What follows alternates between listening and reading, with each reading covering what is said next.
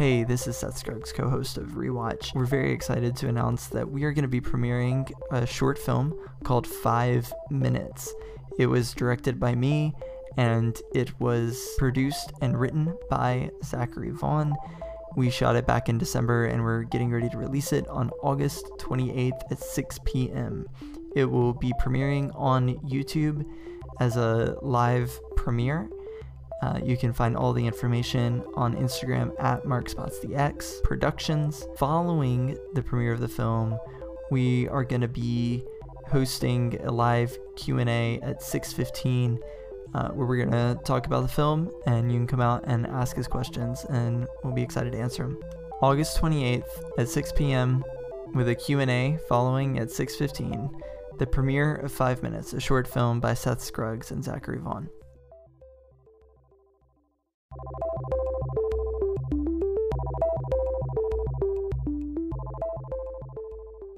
Hello and welcome to Rewatch. My name is Seth Scruggs, and I am joined by my co-host, as always, Zachary Vaughn. Hello. And this is the show about movies we love and movies we haven't seen yet. Each week we talk about a movie that one of us has seen, but the other hasn't. And then we watch it, and then we talk about it. Yeah.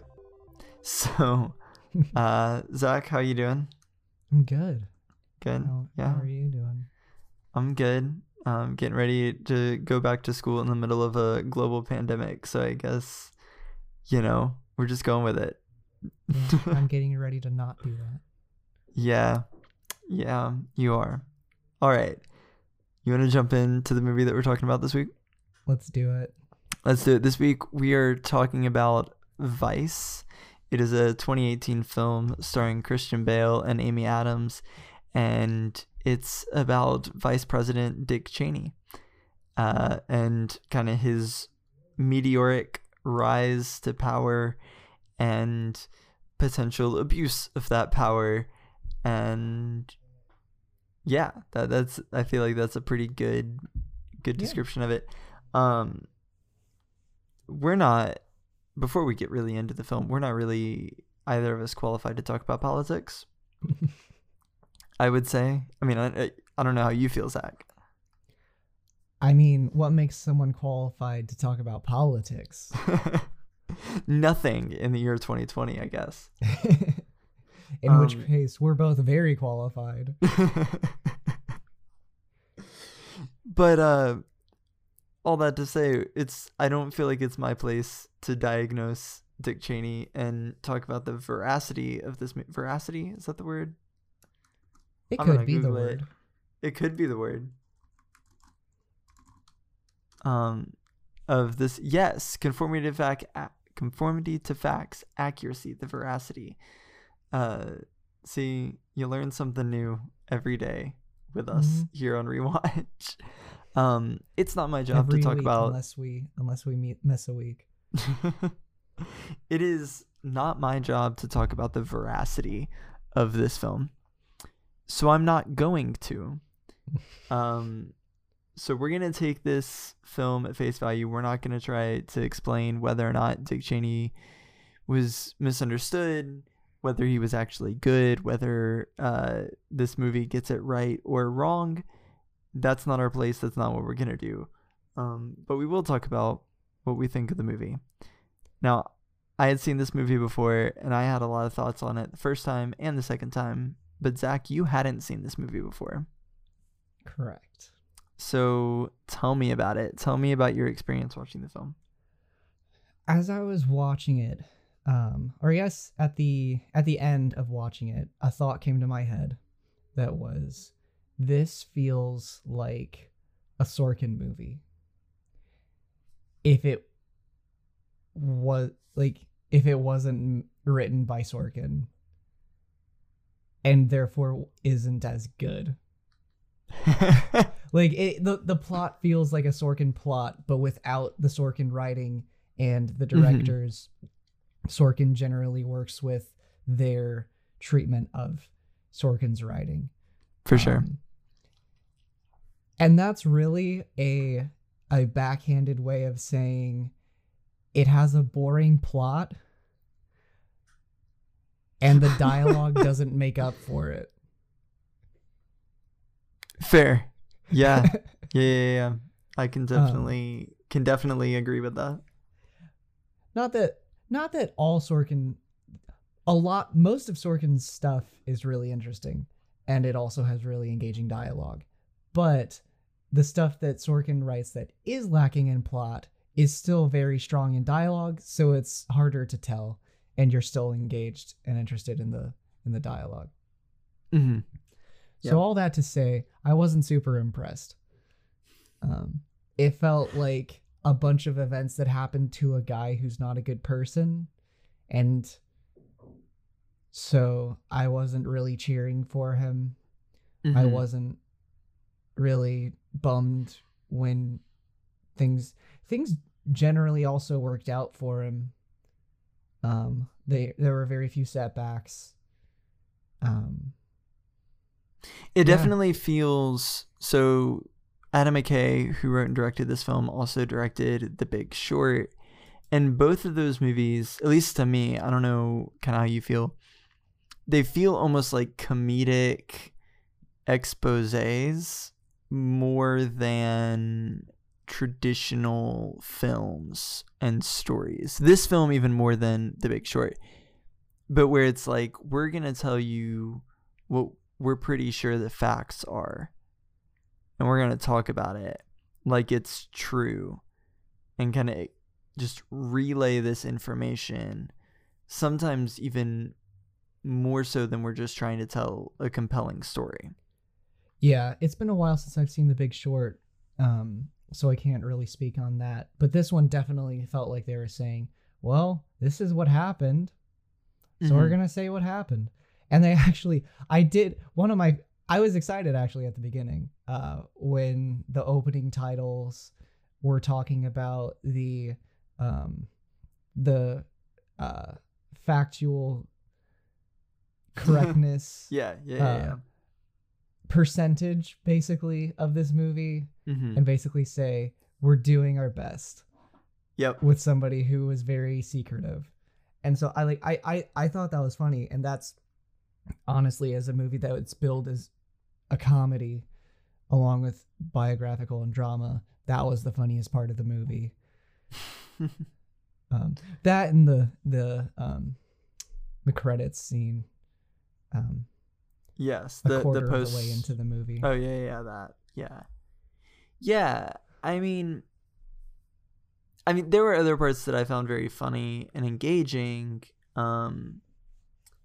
but to me, we talked about this a little bit beforehand, but having seen The Big Short, and I watched Vice shortly after I watched The Big Short, because I saw The Big Short and was excited to see what Adam McKay did next, because I think The Big Short is a really great film. It's funny and it's engaging and it felt fresh. I know you said it's been a while, but would you say that was kind of your experience with it as well? I think so. It was a very different movie from what I had generally seen. For those of you who don't know, basically what The Big Short does is it takes these really broad concepts of like economic development and how the stock market works and all of these things, and it boils it down and makes it engaging. And there's lots of little like celebrity cameos where Selena Gomez explains something or Margot Robbie explains something, and it's really, really simplified and kind of dumbed down. And then you have fourth wall breaking characters who are narrating the film and all of this back and forth, where you have everyone's kind of almost poking fun at the story that they're telling. And it felt really fresh and invigorating, because rather than just being like, here's a traditional drama about stock market people, which happens, it was this satire and almost farce about what's happening. Mm-hmm. So I was excited to see that same idea and mentality taken and applied to Vice. But it didn't feel fresh to me, because it felt like he just kind of did the same thing twice, essentially. where in the first film in Big Short, all of these ideas were new and we hadn't seen them before, and now it's like, oh, dude is breaking the fourth wall. All right, he's explaining a really broad term or really complex term in really simple language so I can understand it. Little cameo here, cool.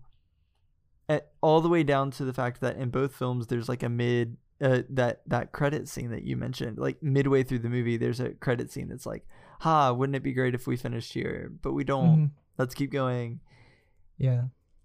So that frustrated me coming to this. This movie felt a lot more disjointed the second time. What was kind of your experience with that? I agree. Not on the specific second time part, but that it felt disjointed. It felt like it was. I think that's part of the expository feeling of it too.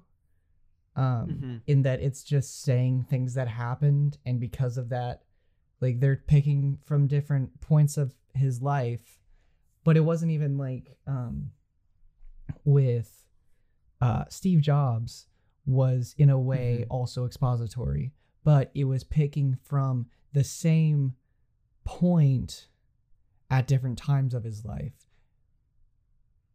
instead of, oh, well, it's going to be here in this one, and here in this one, and here in this one, and here in this one. There was a theme and a pattern for Steve Jobs. This was, it's like, all right, what's another thing that he did? Cool, we'll talk about that. Yeah, and they tried to do something that I really enjoy in a lot of like historical dramas, biopic things, where they'll take an event from the beginning of someone's life or early on in their career, whatever time span we're covering, and put it next to a point later in their life or career, and then kind of intercut between the two of those, kind of showing that there's a connection between the two, right? Like the garage scene and the in Steve Jobs in the garage scene, and the other scene with Wozniak. Wozniak, yeah, no, exactly like that. And even more so when, and there's some that thread that through the whole film where they'll jump back and forth, and I like that because I think that it shows a real understanding of like what is the story that we're trying to tell.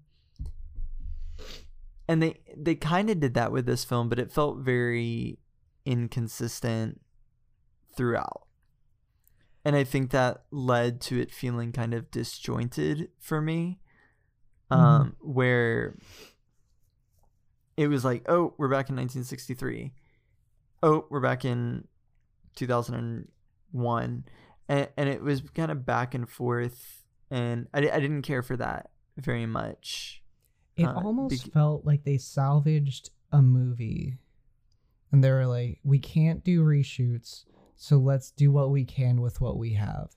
And they have great performances, but they're missing stuff and needed something to tie it all together. Yeah, I agree. Yeah. It just doesn't. It's disconnected in a lot of ways, and it doesn't really serve the story in a lot of the ways that it's disconnected. And I'm really cool with like experimental stuff a lot of the time, jumping around, and there are times that McKay will cut to a shot that is a metaphor for whatever they're talking about, and I don't have a problem with that. I don't have a problem with montage. There reaches a point where it feels more like watching a montage than it does watching a film, and it reaches a point where it almost feels like we're watching little sketches rather than watching a film, and I don't care for that. Yeah. I'm curious, what are your thoughts on Kurt? Kurt? Who was Kurt? The heart transplant. Oh, okay. I'm split. So part of it is I like Jesse Plemons kind of playing that guy. And I find his character very engaging. I get it, and it was very interesting. It was a good tool the first time for me watching it because I didn't know who he was, and I was curious and I wanted to see, and so I got to that kept me engaged through a lot of it, which I think is the point of the character. Mm-hmm. But at the same time, he plays the same role that a lot of the celebrity cameos do in The Big Short. And it reached a point where I was just thinking, man, Ryan Gosling's character did this better. So, yeah, I mean, I didn't hate it. It just, I didn't hate it. I liked his performance. I liked the fact I liked the connection that it was trying to draw between who he was and Dick Cheney's personality and character, and kind of the irony of that. Mm-hmm. But overall, like as a story mechanism, I think it's interesting. It kind of is what it is for me. What did you think of it? I thought it was like, while watching it, I thought it was neat. Like, oh, that's cool. This guy has been narrating and he's the heart transplant, but also thinking about it, like, where the heck did that come from? Like Factually, how, like where no, like, what do you mean? Why is that? Why is he narrating? Mm-hmm. Like, I think this movie doesn't really know what story it's telling. Like, yeah, because it puts too much focus on different parts. Like, it puts a lot of focus on disjointed parts of Cheney's life. Like, there's way too much politics for it to be about his heart issues. And there's way too many heart issues for it to be about his politics. Yeah, and so I think that's probably what the character of Kurt was trying to do a little bit, is because his life is so closely intertwined, especially with the last half of Cheney's life, of the war and all of those things, that Kurt and Cheney are connected in more ways than just the heart transplant.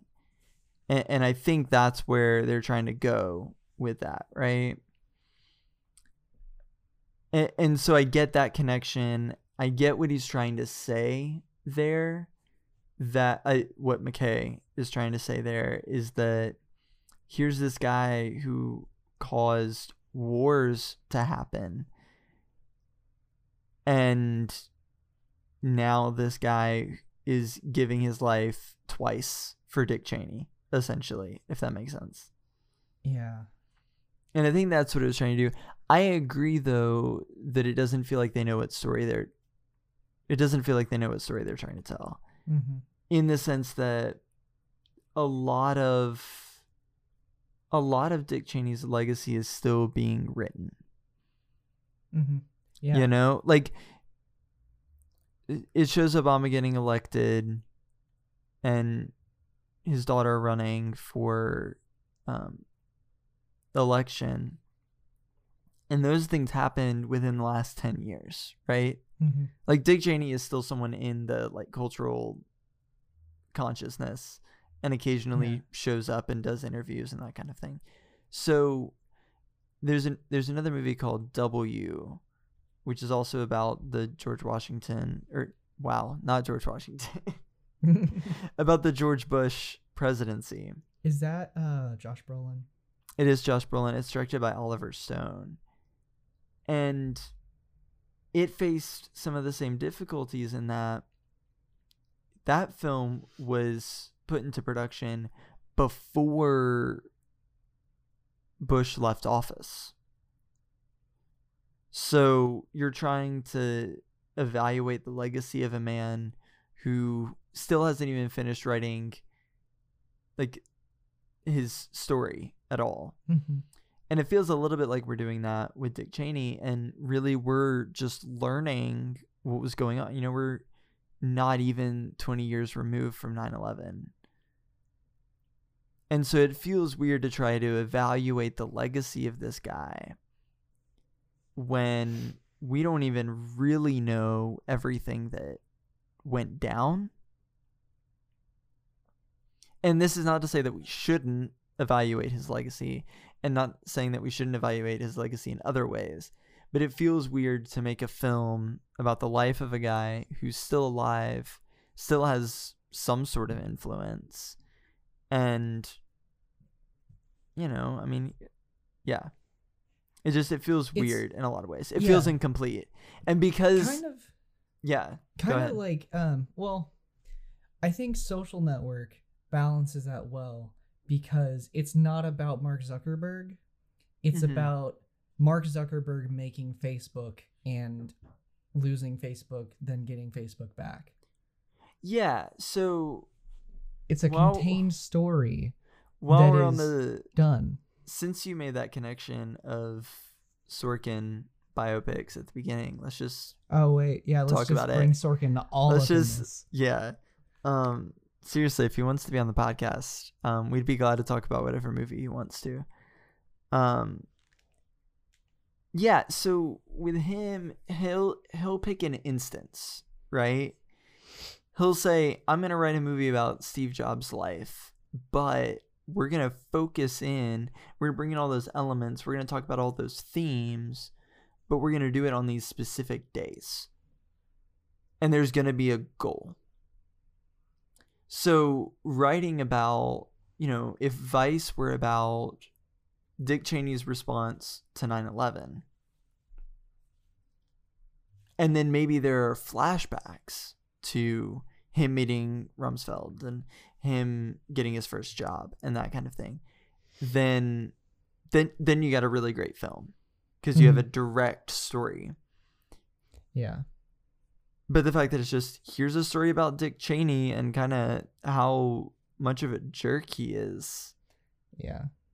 It just doesn't seem to, it didn't work as well. I think it meandered too much. Mm-hmm. And because of that, because it really didn't know what the pertinent information was, I think is the biggest thing.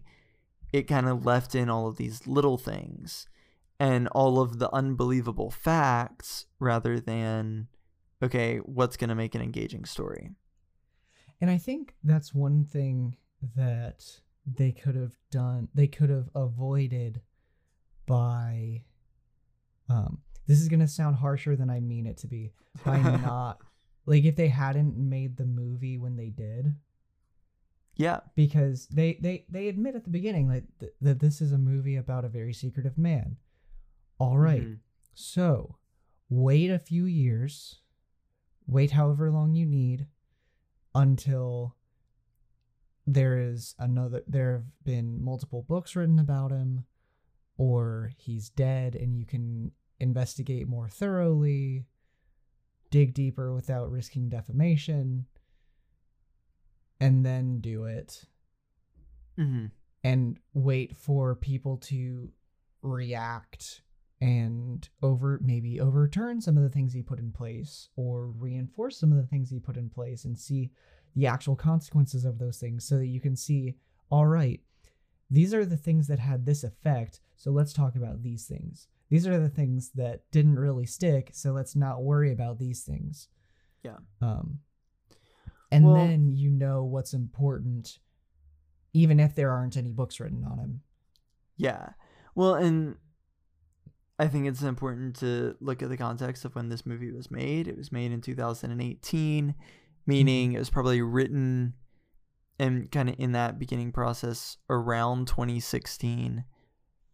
And it feels like when you're watching the film, it feels like there is this intense need to speak to the 2016 election. Yes. And I mean, obviously the 2016 election is a huge turning point in American history. I think it's something we're going to look back on as a big deal, and I don't want to diminish that and the fact that, you know, maybe there was something to speak to in that. But the film feels like it is pressuring itself to draw these connections and to show how, in some way, Dick Cheney led to the creation of the 2016 election, or that, you know, to say that, I mean, to expose Republicans. I mean, I don't know exactly what the goal was, but there's several moments in the film that point directly to the 2016 election, both at Clinton and at Donald Trump and the Republican Party as a whole, that there is an image of Donald Trump in the film. And again, we're not here to talk about the politics of either of those people and who should have won and who shouldn't have won and all of that. But it feels like there's a very intense need in this film to talk to that and to speak to that. And I feel like it ultimately drags the film down. Mm-hmm. In a weird way, the movie about a politician was too political. Yeah. Yeah. Because it means it wasn't about him. Mm-hmm. It was about politics. Yeah. And I don't want to, because there is that moment at the end. There is this moment at the end, and it feels almost like Christian Bale's into the character, right? So first of all, Christian Bale does a phenomenal job in this film. Everyone does a phenomenal job in this film. If I didn't know it was Christian Bale, if it was only later in life Cheney, I would not have known it was Christian Bale. Oh yeah. If I didn't know it was Christian Bale. Probably would have thought it was Chevy Chase. Because wow, I hadn't thought about it, but yeah. Wow. Anyway. That would have made it funnier too. So Christian Bale does a phenomenal job in this film, but there's a moment at the end of the film that I think seems to be the way that he connected with the character, right? Where he looks directly down the barrel of the camera and he says, "No, I don't regret a single thing I did, because ultimately I did it for the American people, and I did it because I believed it was the right thing to do." And I don't know if the filmmakers believe that or not. I don't know if I believe that or not. But I think that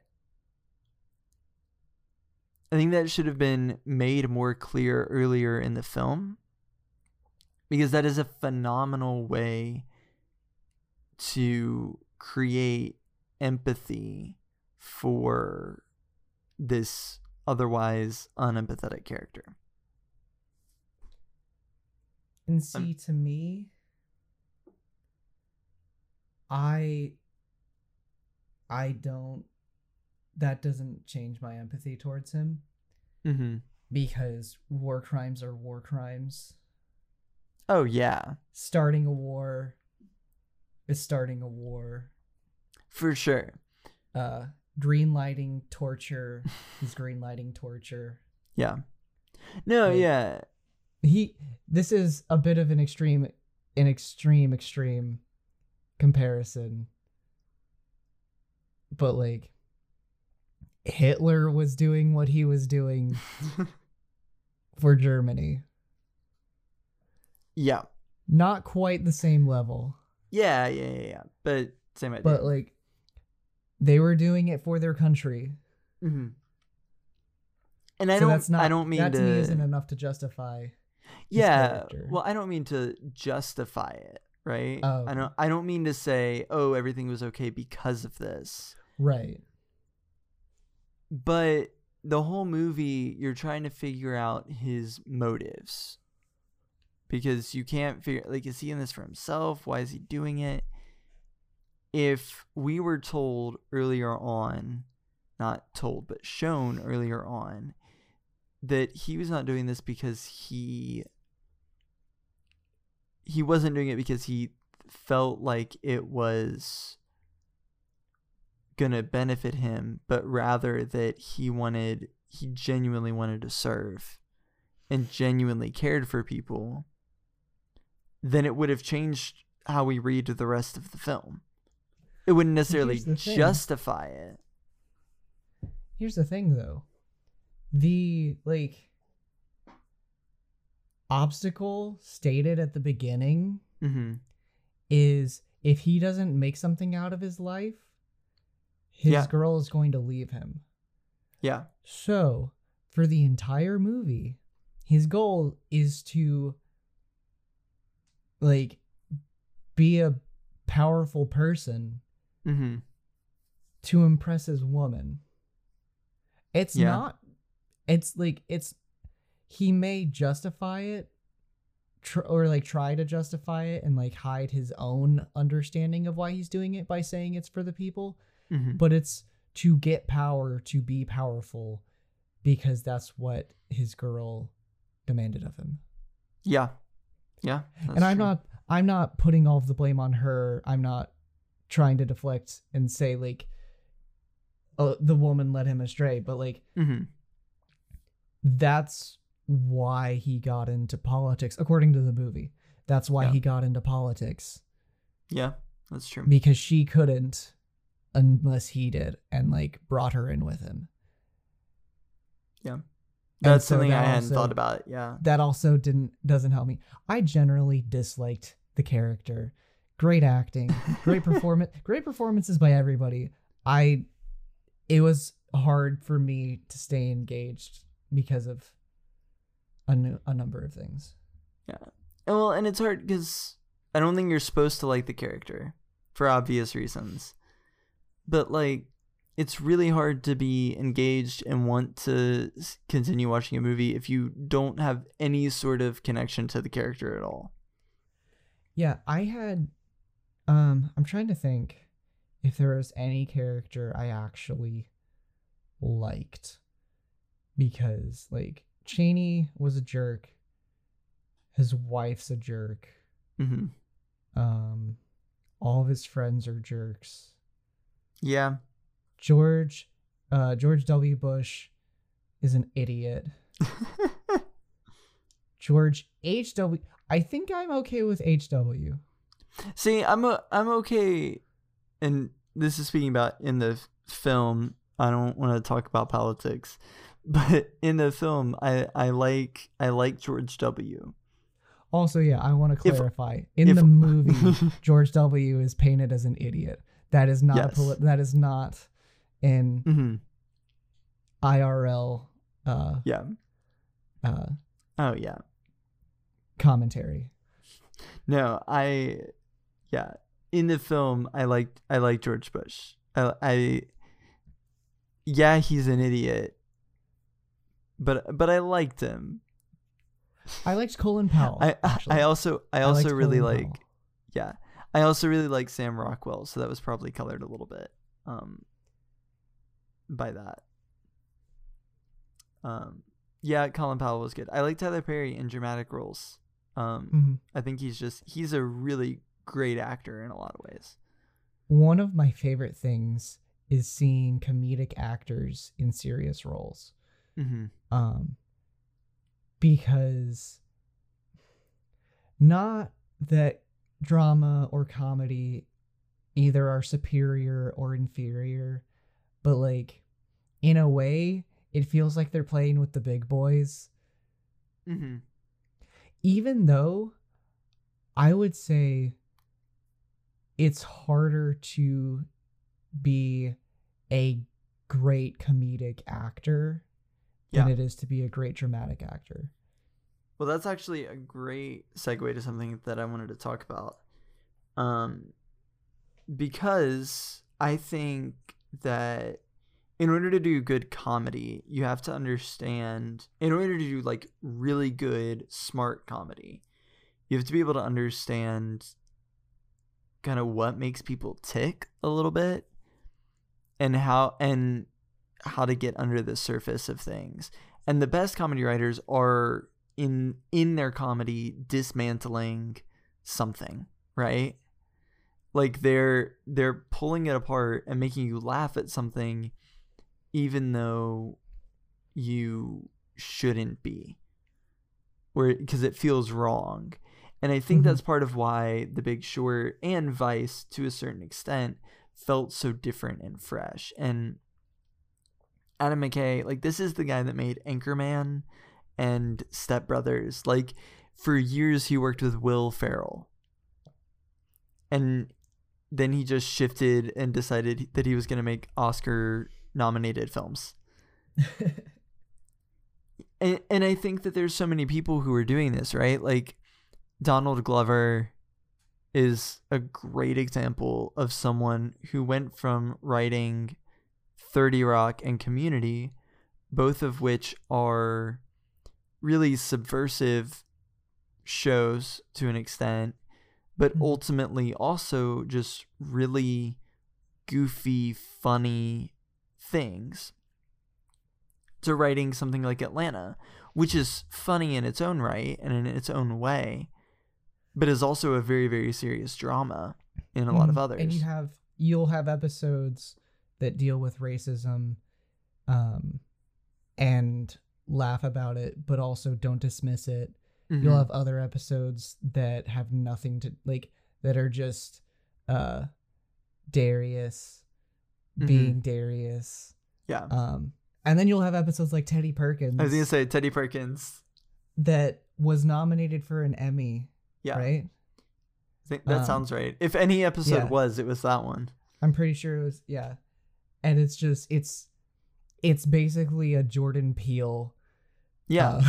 And Jordan Peele's another example of this, where you have these comedy writers who are taking on these traditionally dramatic ideas and structures and applying those same comedy ideas where they're pulling apart everything and they're examining it and they're saying, look at how ridiculous this is, or look at this world that you live in. And they're pulling it apart and pulling it apart and pulling it apart. And they're making us laugh, and making us profoundly uncomfortable at the same time, and getting under our skin in a way that other things really can't. Like a traditional drama can't. And I wonder if I've been trying to think of comedic beats compared with thriller, suspense, horror beats.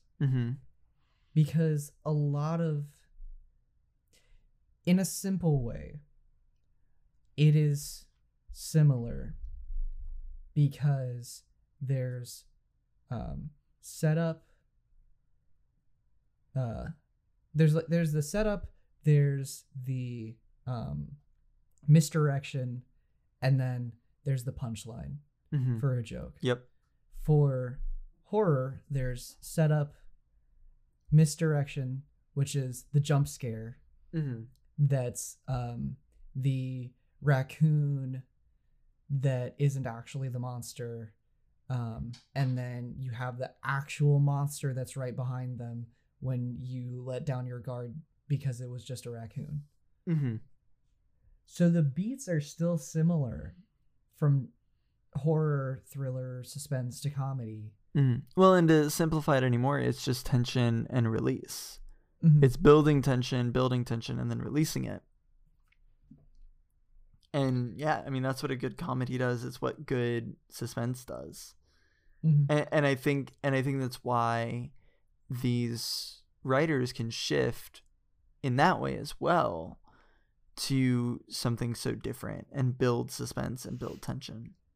Mm-hmm. Because, there are a lot of things we've talked about with Vice that we didn't care for as much, but it's a very tense movie in a lot of ways. Yeah. There's a lot of tension in the film. I think probably a lot of its struggle is that there isn't as much release. Yes.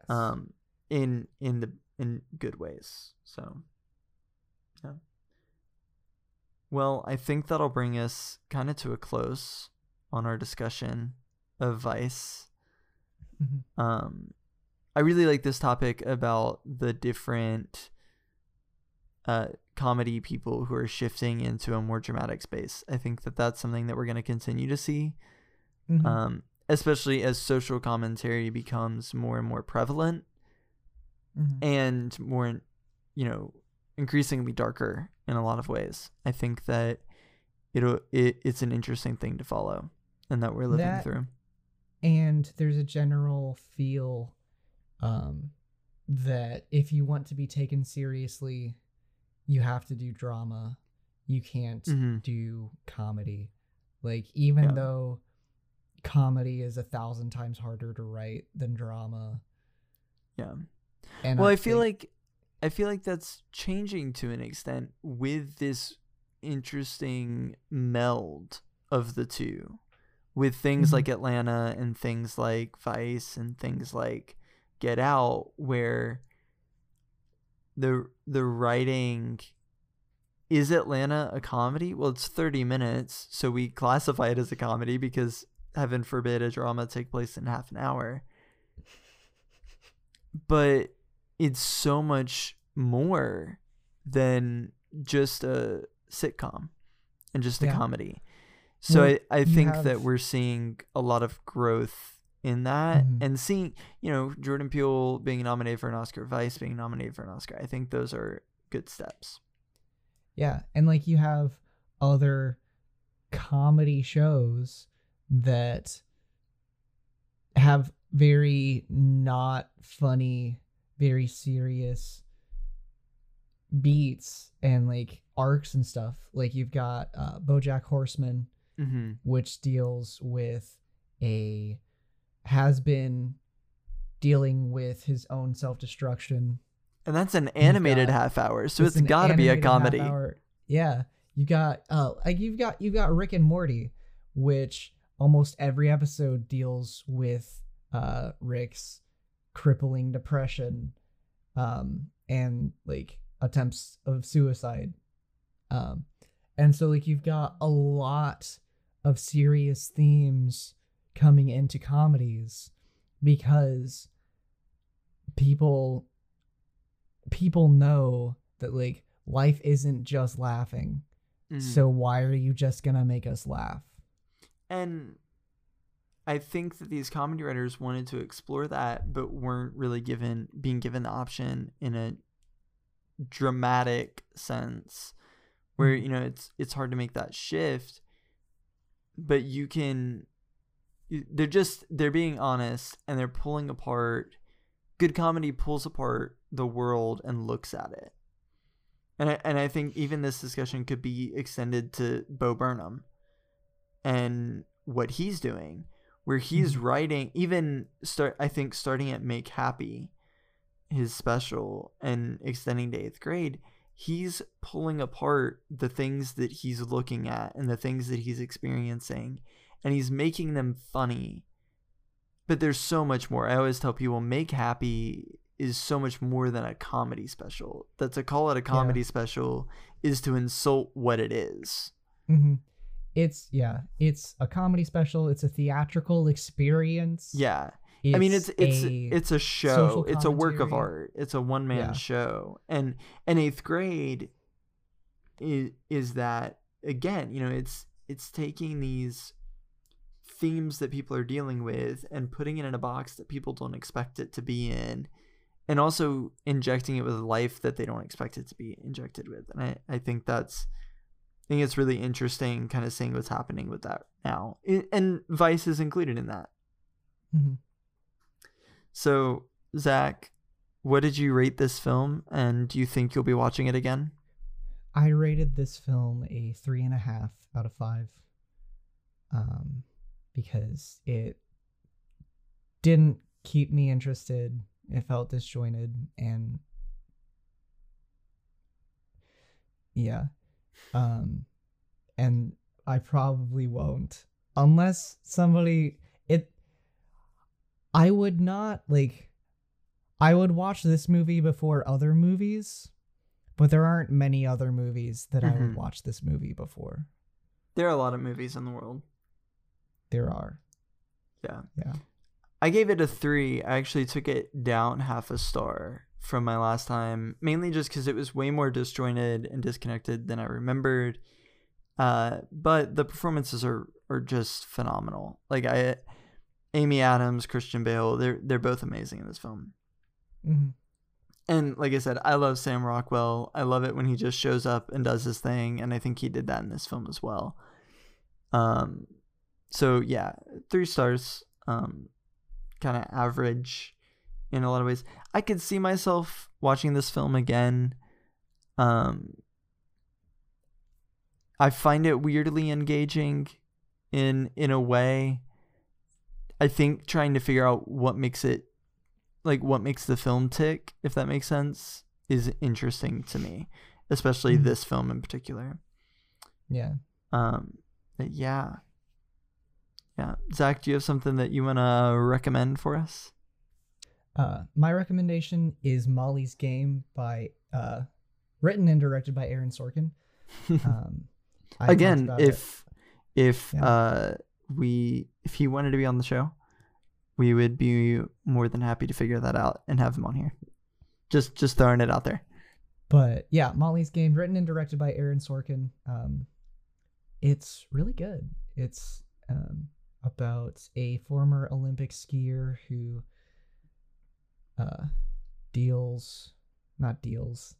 she deals in poker games. She starts running high stakes poker games. Yeah, cool. And that was his directorial debut, right? Mm-hmm. That was his feature film directorial debut. Cool. Well, my recommendation is something that I can never remember if I've recommended on this show before, but I'm going to do it anyway. It's a podcast called You Must Remember This. It's about weird stories from the first century of Hollywood, and it's for a nerd who really loves movie history. It's a really, really good time. I just listened to the season they did on MGM, which I think is fascinating. Also, the Hollywood Blacklist. I'm listening through that season now. Both of those periods are just really fascinating periods in Hollywood history, so highly recommend that. Zach, do you want to tell us what we'll be watching next week? Next week, we will be watching Die Hard. Cool. That was your choice? That was my choice. The action classic that really set a new stage for action classics. Well, for action movies.